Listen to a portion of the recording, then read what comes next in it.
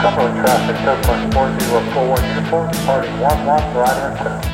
Welcome to Soaring the Sky, a glider pilot's podcast. Hello, my name is Chuck. I will be your host, coming to you from the Mid-Atlantic region here in the United States and flying with the Cumberland Soaring Group. This is episode 55.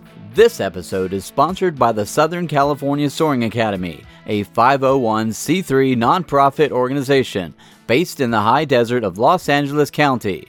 Soaring Academy is dedicated to growing the sport of soaring with young people through its 8th grade STEM outreach programs and giving back to PTSD-afflicted veterans during private monthly events.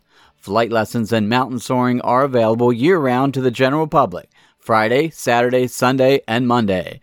To learn how you can get involved, check them out on Instagram and Facebook at Soaring Academy or online at soaringacademy.org. On this episode of the podcast, our guest pilot joins us to share his adventures and challenges learning how to fly with the Civil Air Patrol in New York State. He also will share with us something his club is doing to help young people fly while keeping the cost down. All this now on this episode of Soaring the Sky. Welcome to the podcast, Matthew. How are you? I'm doing pretty well, thank you. So my aviation adventure began when I was pretty young. My dad was originally the one who got me into it. He was in Civil Air Patrol when he was a kid, and he kind of just brought me through that. Brought me to my first air show when I was about a year old, and just kind of been doing aviation stuff ever since.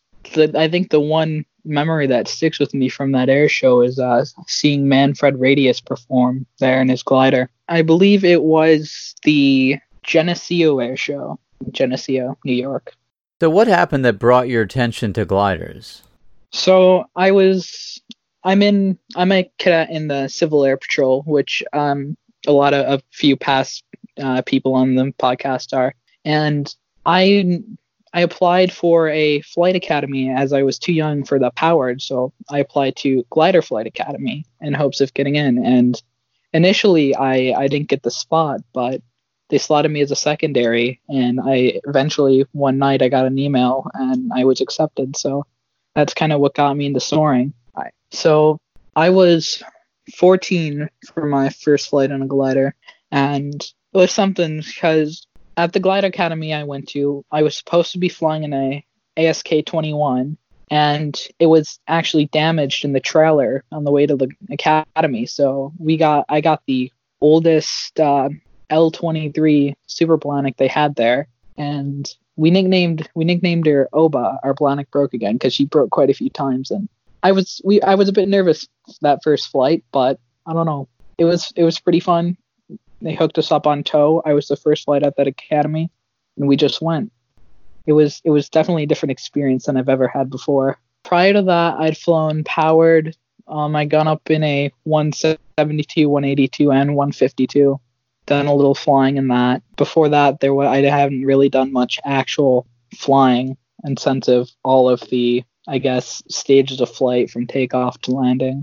So what was the big difference from flying powered to flying gliders? The first difference is obviously you got a stick in front of you instead of a yoke, and it's kind of a lot different of a mentality flying a glider. You don't have the engine in front of you. You don't have anyone next to you. You got them behind you. So that was something I noticed. It was interesting to fly a center line, and the noise is interesting because you don't got anything rumbling in front of you. So I don't know. It was a very unique experience to me. So he brought me up, gave me the controls. He had me do a few basic turns, and it was from that point on I was kind of hooked. I liked it a lot better than powered. It's all just pure flying. You don't have to worry about any engines or anything else. You just fly. One of the interesting things they told me when we first got there is, so I was flying up in Claremont, New Hampshire, and Springfield, Vermont, and those are some pretty mountainous areas. So they told us if you can tow there, you can tow anywhere because it's pretty bumpy and windy up there. They told us we weren't allowed to wear hats like baseball caps because the turbulence there, your head's going to hit the canopy, and they have that button on the top, and they actually had a cadet crack the canopy one year because his head hit it. And the amount of rudder you use, it's just such a different feel to it than powered. So the Blanik we had was one of the older ones, and on the flight I did, we went up and we did the day of flying, and when we came back, I was doing the pre-flight, and I noticed several screws missing on the canopy, so much so that we had to ground the glider, and I didn't fly that entire day. So what they ended up doing is, since I was the only first-year cadet on that glider, they switched me over to the Schweitzer 233, and that's what I flew for the remainder of the academy. So I believe I have about 3.8 hours in my logbook from that academy over about 25 flights, and it was surprising how much experience I gained in such a short time. And because of the amount of flying I did, flying went from it just became such an everyday thing to me. It was kind of natural to wake up, go eat breakfast, and then go fly one day after another. Matt, I realize, you're a fairly young pilot and you don't have a lot of experience, but what has been the toughest thing so far to learn in the air for you? So I'm probably gonna, I'd assume this is probably the toughest thing for a lot of pilots to learn, but the hardest thing that I had to learn was the tow, and that's what really got me. And so my first flight, we got up to a few hundred feet, and he was like, all right, I'm going to let you try to fly in tow. And within at least 5 seconds, I had screwed up so badly that I thought that was the end of that flight. And sure enough, he brought me right back on, and he's like, all right, just try it again. I was trying, and I could not get it on the Blanik for my life. Flying in formation is tough, and it's something that they don't really learn in powered, so it can be tricky. Yeah, and the feeling when you got that, when it clicks, there's a feeling like no other. And I remember this was after I transitioned to the Schweitzers, right when I got it. I was flying, I was like, I'm doing pretty well. He's got to be helping me somehow. And then he was like, it's all you. And I feel him put his hands on my shoulders from behind me. And I'm like, wow, it really is all me. Out of the flights you've had so far, I know there hasn't been a whole lot, but what has been one of your most memorable flights? Oh, well, this is kind of an easy question. My most memorable flight, it have to be one of the last flights I did at the Glider Academy. We were on tow. We just passed through about 250 feet, and I hear a little click. So I'm like, what was that? And then I hear it kind of start squeaking. And then my canopy comes open on the 233. So we got it back down, just continue with the flight like normal. Yeah, Glider Academy, it was definitely a fun time. It gave me a lot of experience, made some friends there. We named the gliders. We had the nice yellow Schweitzer, named her Banana Betty. And kind of became known as Betty's Quest for Ventilation. Matt, have you used any flight simulation in your training yet? Yeah, definitely. Before Flight Academy, I did some simulator work by myself. Because I had the book, the Glider Flight Training Manual, and I couldn't, for the life of me, understand the yaw string from the reading. So I hopped up in X-Plane 11 Flight Simulator and hopped in the K-21. And sure enough, helped me understand the yaw string a bit better. Yeah, flight simulators can be a huge learning tool. There's all kinds of cool stuff they're doing on it. Now, I don't know if you've checked out Condor yet. Condor, of course, is a big one in the soaring world that a lot of glider pilots use, and now it even has VR, and we've talked about that on the podcast before too. So it actually puts you right in the cockpit. And a lot of people are soloing like in half the amount of time than what they normally would just using the flight simulator. So it's just a huge tool. Yeah, and after the Flight Academy, it was with one of the friends I made and from a couple other friends I have from soaring. We hop on there every once in a while at night. We go flying in gliders online. We fly our Schweitzer, our Blanik. We have a few nice high-performance ones in the sim that we fly. And, every once in a while, we'll hop in a Pawnee and go fly formation in those. So it's pretty fun. Oh, very nice. Matt, have you thought anything about The future for you in aviation? So aviation, my ultimate career goal is to be an airline pilot. I'd love to fly for an airline someday, and I'd love to continue soaring on the side, as it's as much fun as it is to, be an airline pilot. I'd assume you're still sitting up there with all those computers and autopilots and stuff, and it'd be nice to get back to basics every once in a while. It's kind of something I see with a lot of pilots, especially those airline pilots. On my way to the glider academy when I was flying, I had a chance to speak with the captain of my flight, and he first soloed in a glider out of the same academy I went to.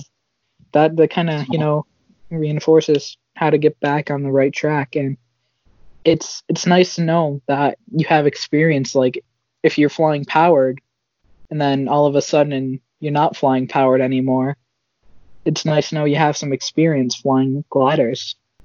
And one of my favorite stories is that of the Gimli glider. I'm sure you've heard of it.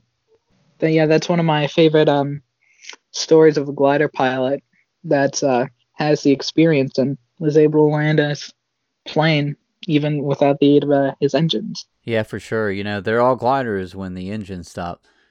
What do you really enjoy about soaring the most? The thing I enjoy most about soaring it's got to be like the planning, like this kind of, like you have to know where you're going to be and how you're going to get back to the airport. And definitely kind of like the rush, the kind of thrill you get when you get that one thermal that you need to make it back. That's something that gets me.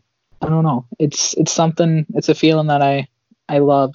Matt, what do you think something we could do to get more young people involved in aviation and get interested in it? So I think a lot of it is just trying to get it out there a lot more on, social media and stuff, and like where people are actually going to see it and think, hey, that's cool. I want to do that. And, the podcast is a great way. And then if you look up like gliders or soaring on YouTube, there's only a few channels out there that actually go through a lot of it. And it's just kind of, I guess, hidden away a lot more. Like people have heard of planes, but they don't really know what a glider is. Yeah, you're absolutely right. It amazes me today when I run into somebody that still has no idea. Last week I just ran into somebody and they didn't know what a glider was, and I had to explain it to them. So it's kind of crazy. I think it's just a lot of it comes down to like who has the skill and who like knows how to put something together that'll catch the attention of someone. And because obviously if you see, it kind of goes like along with your age group, because if you see an older guy who's been flying glider, you're like, oh, that's for them. But if you see like someone your age doing it, you're going to be like, hey, I could do that too. Yeah, for sure. I definitely agree with you.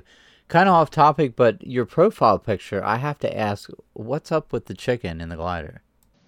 Oh, so I believe it was a promotional thing from a company out in Switzerland. They had a video and they took a chicken up in a glider for a ride. And that's kind of all there is behind that. There's not really much. It's something I found funny. And if you just punch chicken in a glider into YouTube, you're going to find that. But Matt, thanks for being on the podcast. Looking forward to hear what you're going to be doing.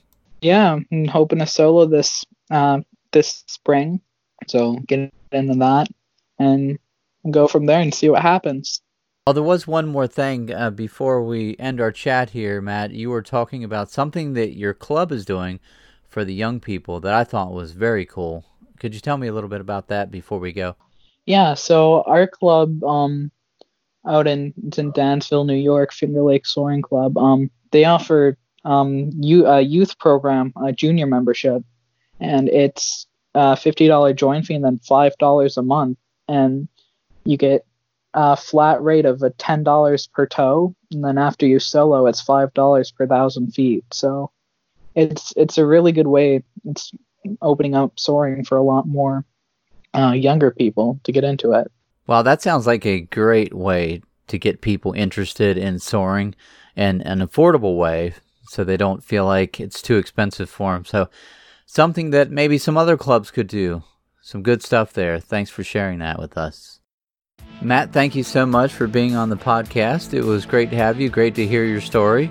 Yeah, no problem. It was a good experience. Thank you for joining us for another episode of Soaring the Sky. If you love the podcast and you want to help us grow, please feel free to check out our Patreon page at patreon.com/Soaring the Sky. I will also put that in the show notes for you. You can also catch us on social media, and Michelle will have all that information for you next. The podcast will be soaring the skies and catching some big thermals, possibly in your part of the world. More to come on that soon. Have a great week. Go get some soaring done if you can. And if you haven't taken your first flight yet in a glider, you can go to the ssa.org, find your area where you can do that, and you can join us soaring the sky. You can find us on social media. On Facebook, it's Soaring the Sky Podcast. On Instagram, it's the same, Soaring the Sky Podcast. If you would like to say hi, just drop Chuck a line at chuck@soaringthesky.com. Or you can send us a note on the website, soaringthesky.com. Also, if you're a pilot, we want to hear your story. Just send us an email and Chuck will get in touch with you. We hope you join us next week for another great guest and adventure on Soaring the Sky.